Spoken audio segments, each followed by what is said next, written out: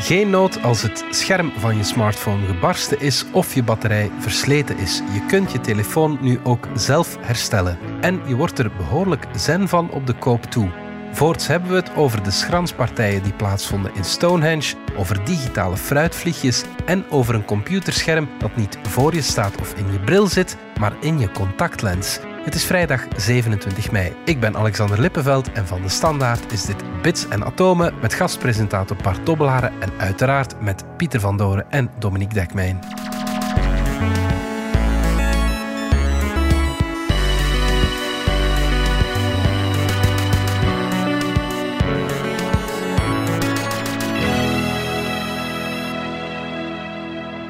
Pieter van Doorn, wetenschapsjournalist, en Dominique Dekmijn, onze technologie-expert. Dominique, ik heb dit weekend met veel respect gekeken naar een filmpje van jou waarin je een smartphone kunt uit elkaar halen en terug in elkaar steken. Ja, het leuke eraan was dat we het filmpje versneld hebben natuurlijk, want als je heel de tijd had moeten kijken, dan was het een heel lang filmpje geworden. Het heeft wel even geduurd. Want je deed het natuurlijk niet zo, maar het was wel om die smartphone te herstellen. Hè? Ja, het hele idee is...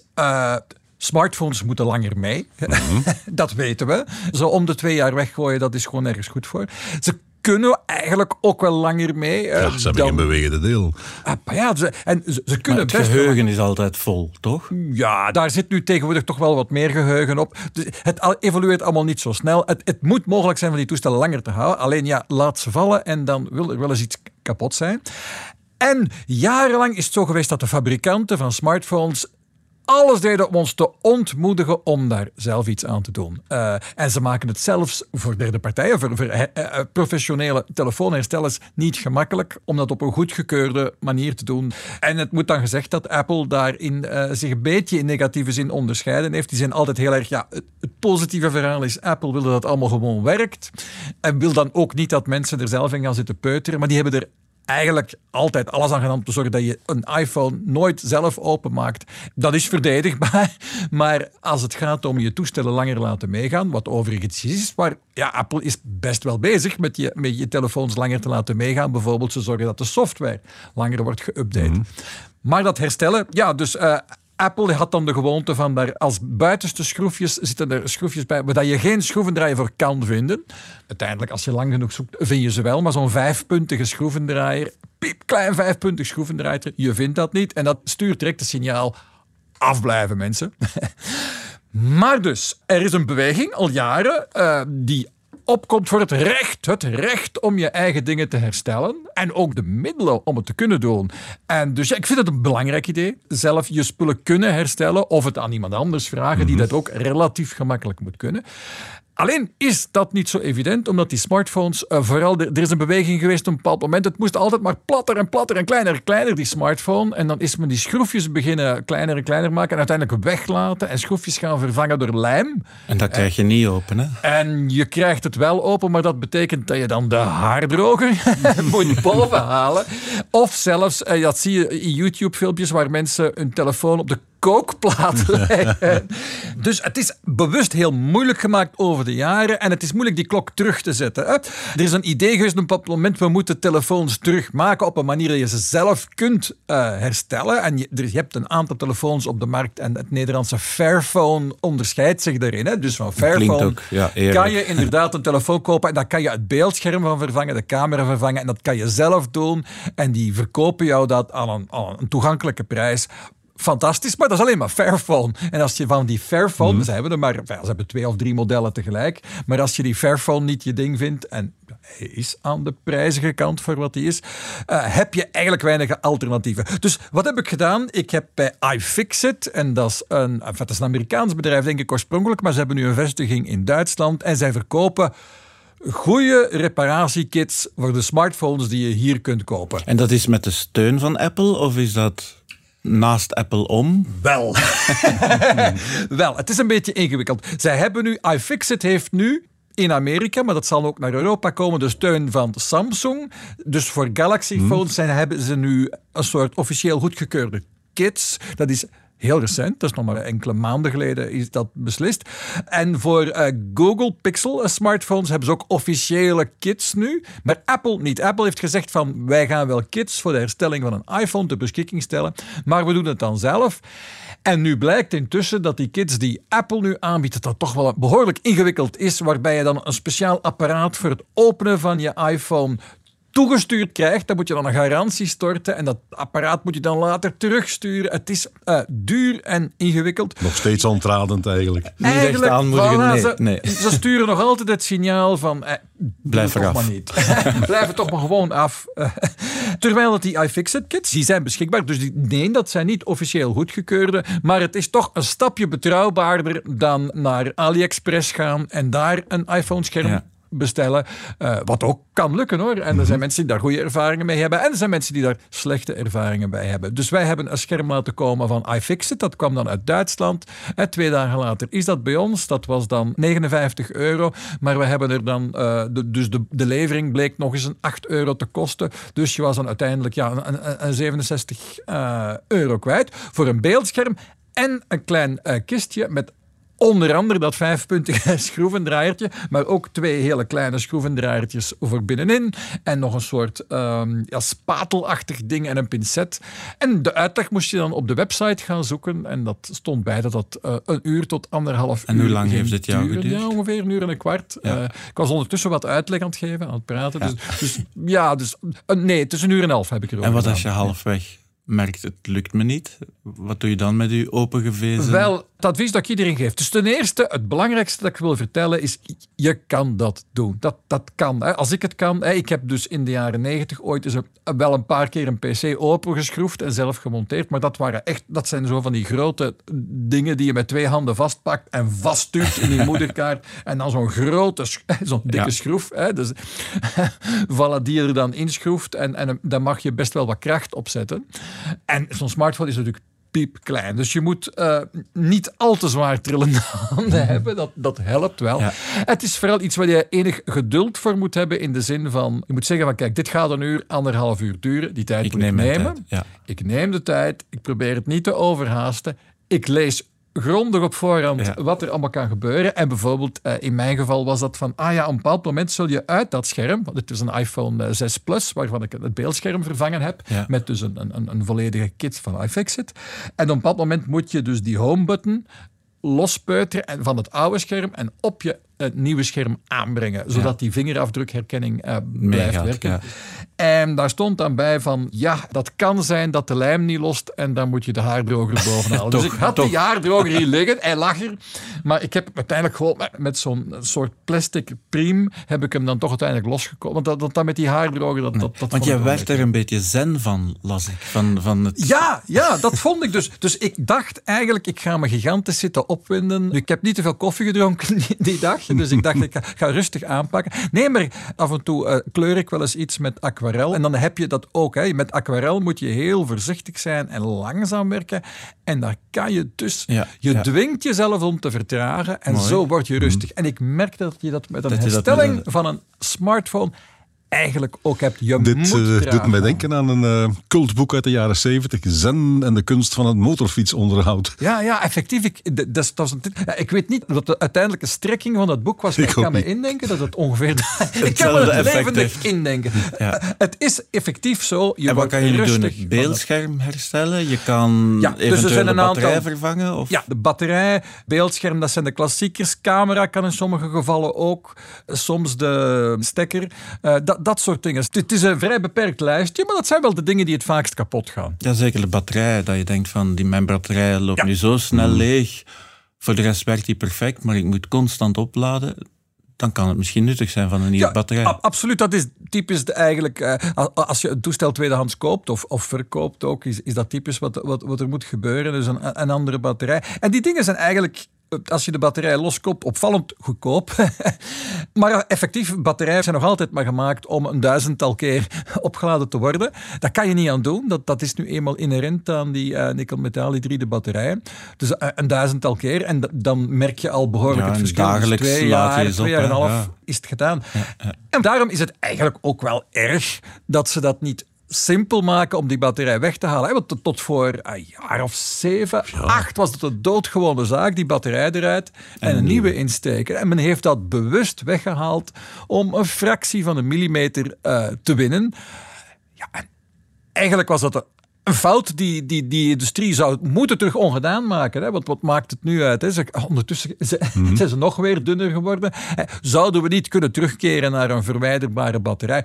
Je zou haast denken dat dit misschien iets is waar Europa dat nu oplegt. Een nieuwe regel kan bedenken. Ja, maar kijk, Europa legt op dat je die USB-C-kabel aansluiting moet bieden. En Apple gaat dat blijkbaar ook moeten doen. Apple is daar trouwens blijkbaar, zegt men nu mee bezig.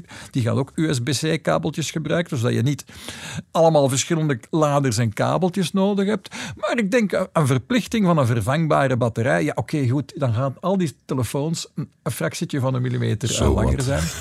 Maar toch minstens een batterij die je gemakkelijk kan vervangen zonder al die ingewikkelde toestanden en schroevendraaiers die je speciaal moet bestellen. En ik denk dat dat een goed idee is. Een mooie oproep.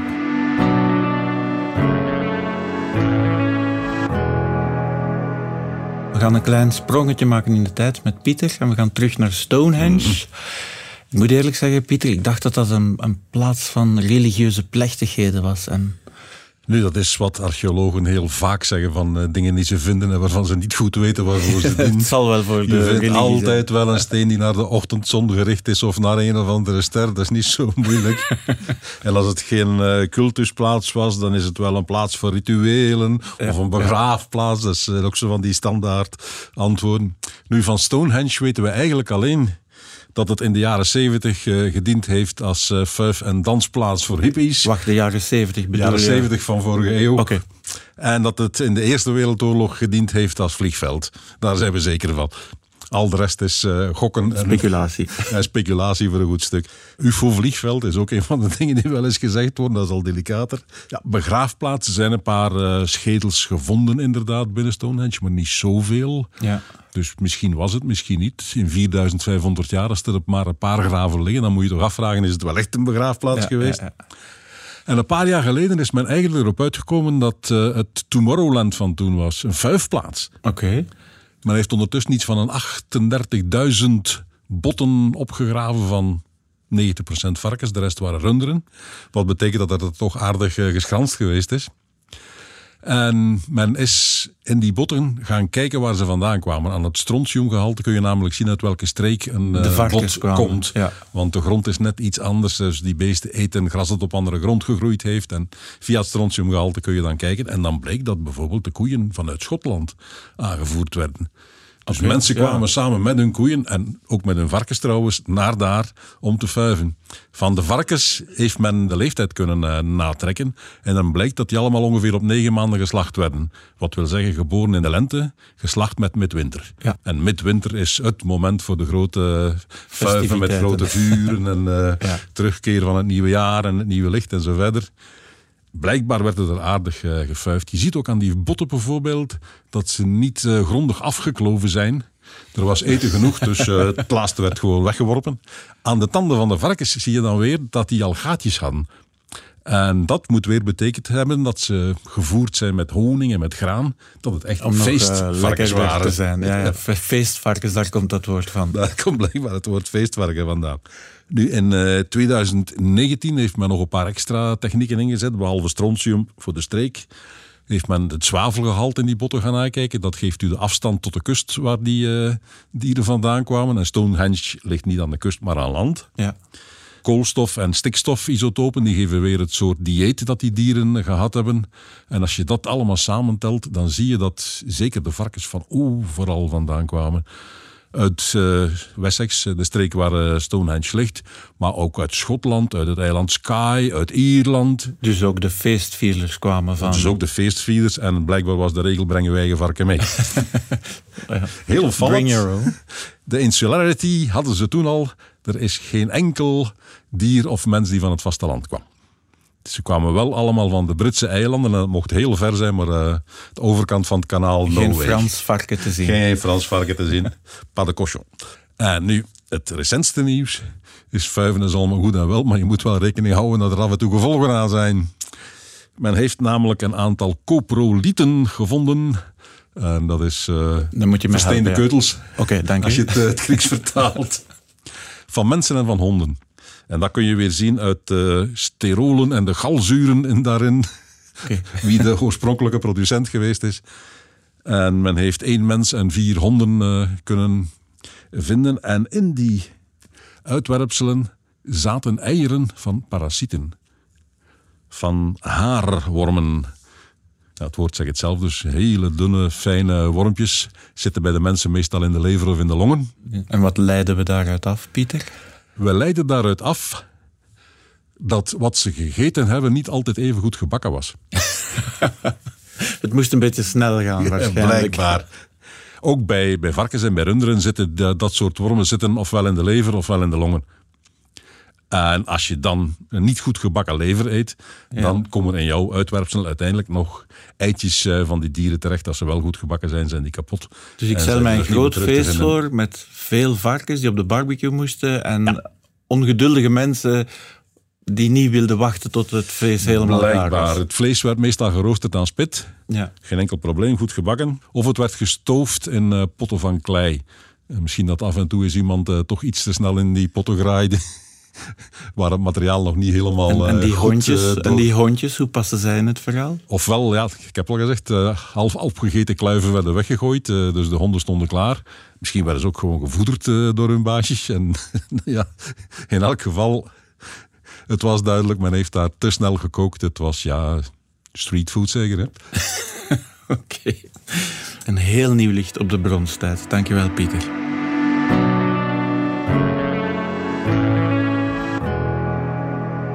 Wij gaan weer een sprong in de tijd maken vooruit, want nu gaan we contactlenzen krijgen met computerschermen op. Dus je hebt ons al verteld over brillen waar de computer op staat, maar nu gaat hij ook op een contactlens komen. Ja, en dat idee van een computerscherm in je contactlens, dat gaat al lang mee. En ik herinner me zelfs een jaar of 4, 5 geleden had ik al eens zo'n contactlens gezien op een computerbeurs.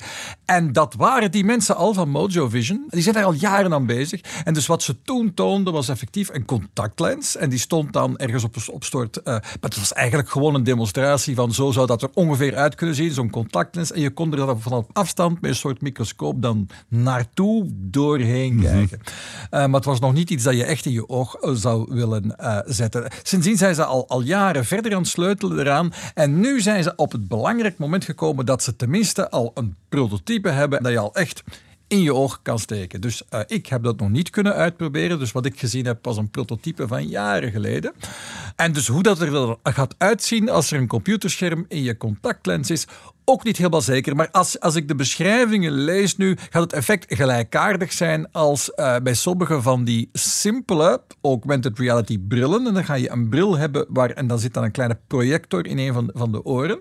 En die projecteert dan wat beeld dat dan via de lens naar je oog gaat. Maar het effect zou uiteindelijk gelijkaardig zijn dat er een soort computerbeeld bovenop de echte realiteit getoond wordt. Maar het zal relatief simpel zijn. In één kleur op dit moment. Het ziet er zo'n beetje groenig uit. En dan ga je... Zoals de hele oude computerschermen met die groene letters. Ja, en ook gemeenschappelijk met de groene computerschermen ook ongeveer het aantal pixels. Want ze spreken dus over piepkleine pixeltjes van 1,8 micron. Wat gaat... moet op je contactlens zitten. Maar 1,8 micron, dat is dus 2000ste van een millimeter is, nog niet. Maar ja, omdat die lens zelf heel klein is, het is maar een beeldschermpje van dus een halve millimeter groot, ergens in je contactlens. Dus heb je eigenlijk nog maar... Als ik heb het even ruw uitgerekend, dat is maar ongeveer zo'n 300 pixels breed. Dus zoals een heel basic computerscherm uit de jaren 80, moet ik dan al zeggen. Maar het is dus een lens die ik gewoon kan gebruiken om ver te kijken, met de auto te rijden, en die ik dan zou kunnen omschakelen naar...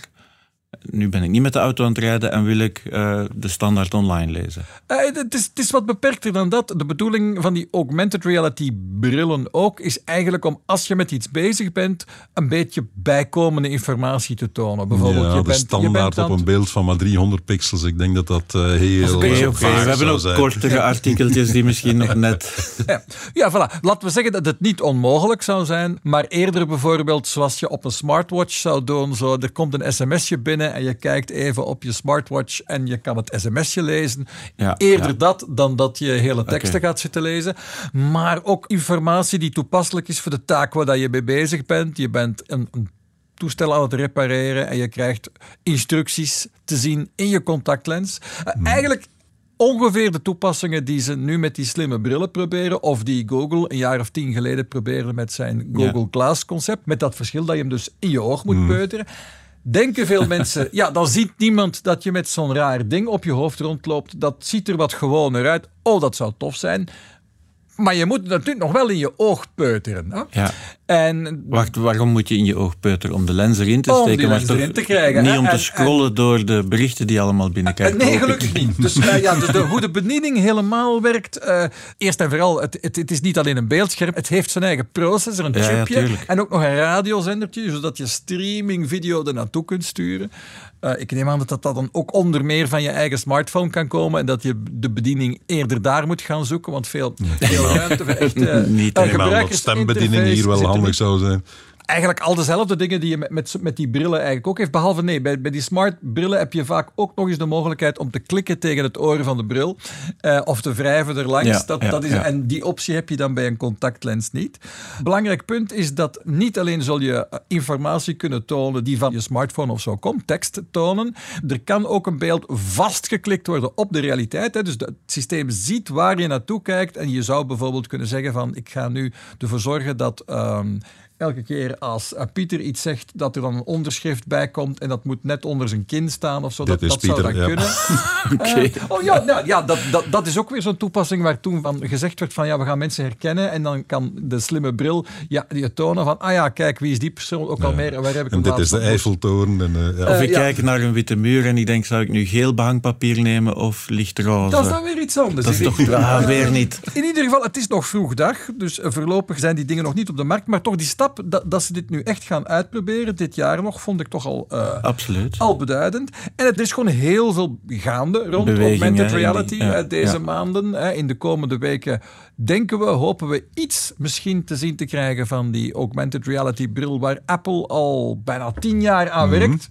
En waar we eigenlijk alleen nog maar van gehoord hebben dat er iets is. En dat iets zou zelfs, was het laatste bericht, aan de raad van bestuur van Apple zijn gedemonstreerd enkele weken geleden. Dus wat zou suggereren, het komt in zijn laatste rechte lijn. Dus er staat heel veel te gebeuren rond visuele informatie die inspeelt op wat je eigenlijk aan het zien bent en daar bijkomende informatie bij toont. En dat is precies wat men augmented reality noemt. Dus zeer belangrijk onderwerp dit jaar. En het hoeft dus niet in een lullige bril te zitten. Het kan in een contactlens. Ik vraag me wel af wat de oogartsen daarvan vinden. Een contactlens die je medisch gezien nodig hebt, omdat je anders overal tegenaan loopt, oké.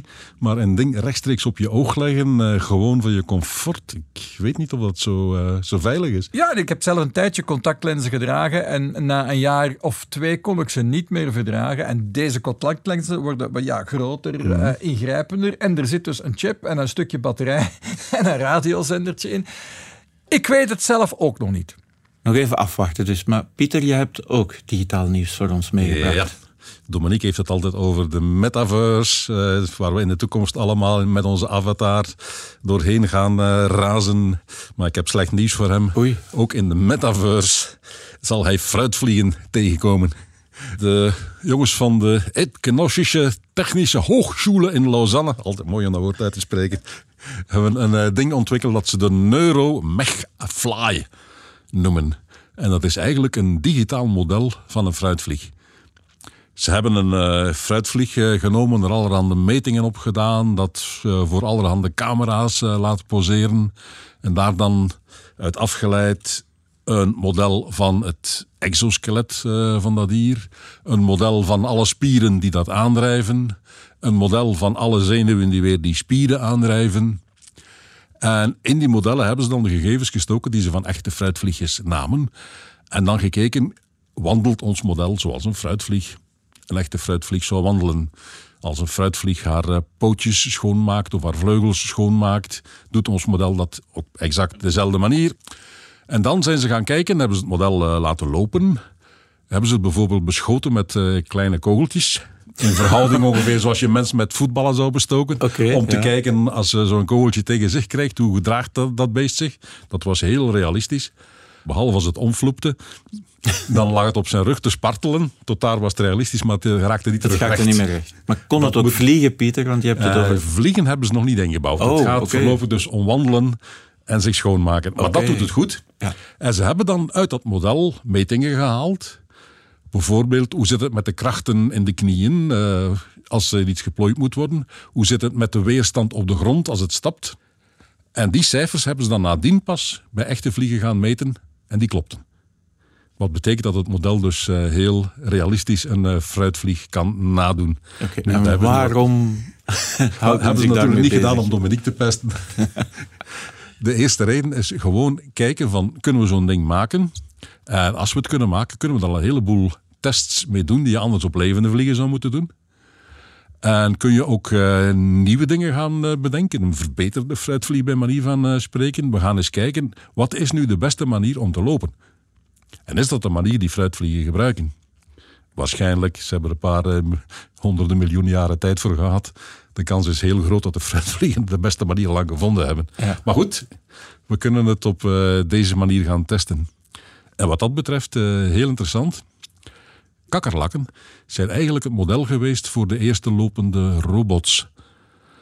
Men heeft lang gedacht, als je zo'n robot moet laten lopen, dan moet je er een grote computer aanhangen met een enorm gigantisch programma om alles te sturen en op alle mogelijkheden voorbereid te zijn. Tot een Rodney Brooks, een van de pioniers van de robotica, gezegd heeft: jongens, jullie zijn compleet verkeerd bezig met die gigantische modellen. Kijk naar een kakkerlak. Dat beest heeft nauwelijks hersens. Maar toch kan hij lopen. Over en onder en tussen. Dat werkt gewoon met een paar heel eenvoudige principes die je in 5 regels programmeren kunt gebruiken. En dat werkt perfect. Nu, kakkerlakken ga je waarschijnlijk ook in de metaverse straks tegenkomen. Want ook die bestaan al in model. Ja. En bijvoorbeeld in de science fiction, in wat men de cyberpunk noemt. Het genre dat je terugvindt in The Matrix, in Blade Runner.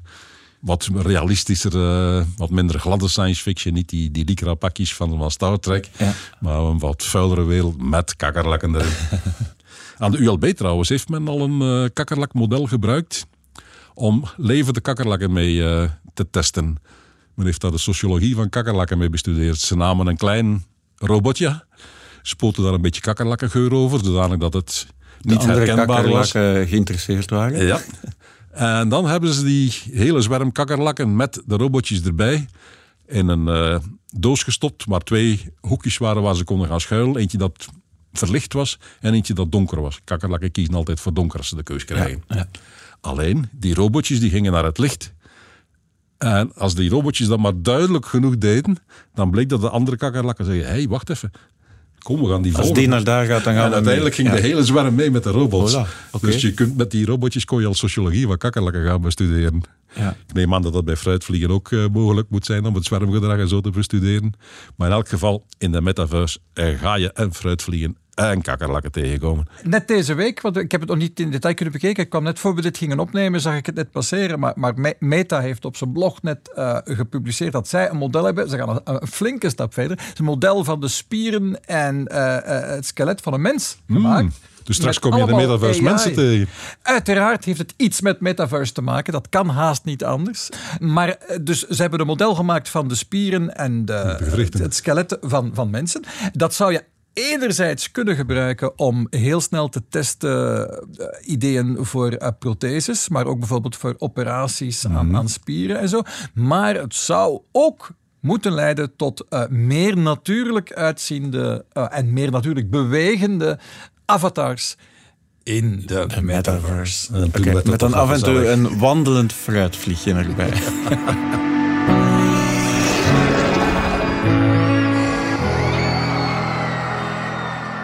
Tijd voor de dier van de week. En dat is een dier dat we al 13 jaar weten liggen, maar we geraakten er maar niet bij. Ja, het is een ichthyosaurus. In strikte zin is dat eigenlijk geen dinosaurus. Het is er een neefje van. Het is we gaan niet moeilijk doen, Pieter. Een zwemmend reptiel. Het ziet er ongeveer uit zoals een dolfijn. En deze is gevonden in de Tyndall Gletscher in Patagonië in Chili. En Patagonië is ongeveer de meest onherbergzame en lege plaats die je ook maar kunt indenken. Men heeft dat beest in 2009 al gevonden. Maar het zit op zo'n onbereikbare plaats dat het gewoon niet mogelijk was om het daar los te maken en naar de bewoonde wereld te brengen. En pas nu, dit jaar, is men daarin geslaagd. De enige manier om ze te bereiken vanaf het laatste puntje waar nog mensen wonen is 10 uur te paard. Wow. En dan kom je daar. Dat is nu een hele expeditie. En dan zit je op een plaats met stormweer van 90 km per uur, met sneeuw en regen in je nek. Sommige dagen konden ze zelfs niet eens tot bij de opgravingsplaats geraken. Ze hebben daar eerst een afdak moeten overheen bouwen. Die rotsen waren zo keihard. Normaal ga je met hamer en beitel en dan met tandartsinstrumentjes en met borsteltjes ga je dat allemaal vrij bikken. En met het schroevendraaiertje van Dominique. En met het schroevendraaiertje van Dominique. Maar deze keer hebben ze het moeten doen echt met drillboren en met diamantzagen. Dus gruwelijk werk. En je moest die drillboren en diamantzagen dus te paard meenemen. Ja, ook te paard meesleuren, ja. Dus dat was een verschrikkelijke onderneming. Geleid door een vrouw, Judith Pardo Perez, van de Universiteit van Punta Arenas. En die is er met een hele ploeg naartoe gegaan. Had nog een andere vrouw bij, Erin Maxwell. En dat is de wereldspecialiste in alles wat zwemmende dino's betreft. Hoog bezoek. En die hebben dus een maand werk gehad om dat ding vrij te bikken. Elk stukje dat vrijkomt moet je meteen verharden. Want het is zo broos als wat, dat verkruimelt. Dus je moet daar direct lak in impregneren, zodanig dat dat hard en stevig wordt. Werd er ook groen van. En dat groen heeft hen ertoe geleid om het dier Fiona te noemen. En Fiona is het liefje van Shrek. En was groen. Shrek was groen. Dus en dan moest de dino, de paard, terug naar de bewoonde wereld. De paard ging gewoon niet, want je moet die dingen, eens dat je vrijkomt, moet je ze ook nog eens inkapselen in gips. Ja. Om ze voldoende stevigheid te geven voor transport. Dus er zijn blokken die erg makkelijk 100 kilo wegen, no way. Hebben ze uiteindelijk met een helikopter moeten doen. Toch, ja. Dus een hele dure helikopter huren om al die brokken dan over te vliegen naar het dichtstbijzijnde dorpje. En vandaar dan nog 400 kilometer per vrachtwagen over al dan niet ingebeelde wegen tot in Punta Arenas. En daar zit hij nu veilig in het Instituut voor Natuurwetenschappen, daar de tegenhanger van ons. En we kunnen hem daar gaan bezoeken. En we kunnen hem daar gaan bezoeken. En bovendien, we kunnen daar op kraambezoek gaan. Oh. Want het was een zwangere ichthyosaurus. In de buik van het beest heeft men kleine embryootjes gevonden. En om het nog leuker te maken, ze hebben op die plaats, terwijl ze dan toch bezig waren, iets van 100 ichthyosaurus aangetroffen. Het is de rijkste vindplaats ter wereld. Ze hebben er 23 nu toch kunnen meenemen. Maar van de andere nemen ze aan dat ze nooit tot in de bewoonde wereld gaan krijgen. En ze roepen dus iedereen op voor een bescherming van de plaats in kwestie. Niet dat er veel toeristen zullen komen, maar je weet maar nooit. Maar dus in Punta Arenas kun je op kraambezoek bij een ichthyosaurus. Fantastisch. Pieter van Doorn, dankjewel. Dominique Dekman, ook een dankjewel. En tot volgende week. Voilà. Yep. Zijn we weer met meer zotte verhalen uit de wereld van technologie en wetenschap. Dit was Bits en Atomen, onze wekelijkse podcast over wetenschap en technologie. Bedankt voor het luisteren. Download onze app DS Podcast of volg ons op Spotify, Apple Podcasts of eender welk ander podcastplatform. Alle credits van de podcast die je net hoorde vind je op standaard.be/podcast. Reageren kan via podcast@standaard.be. Volgende week zijn we opnieuw.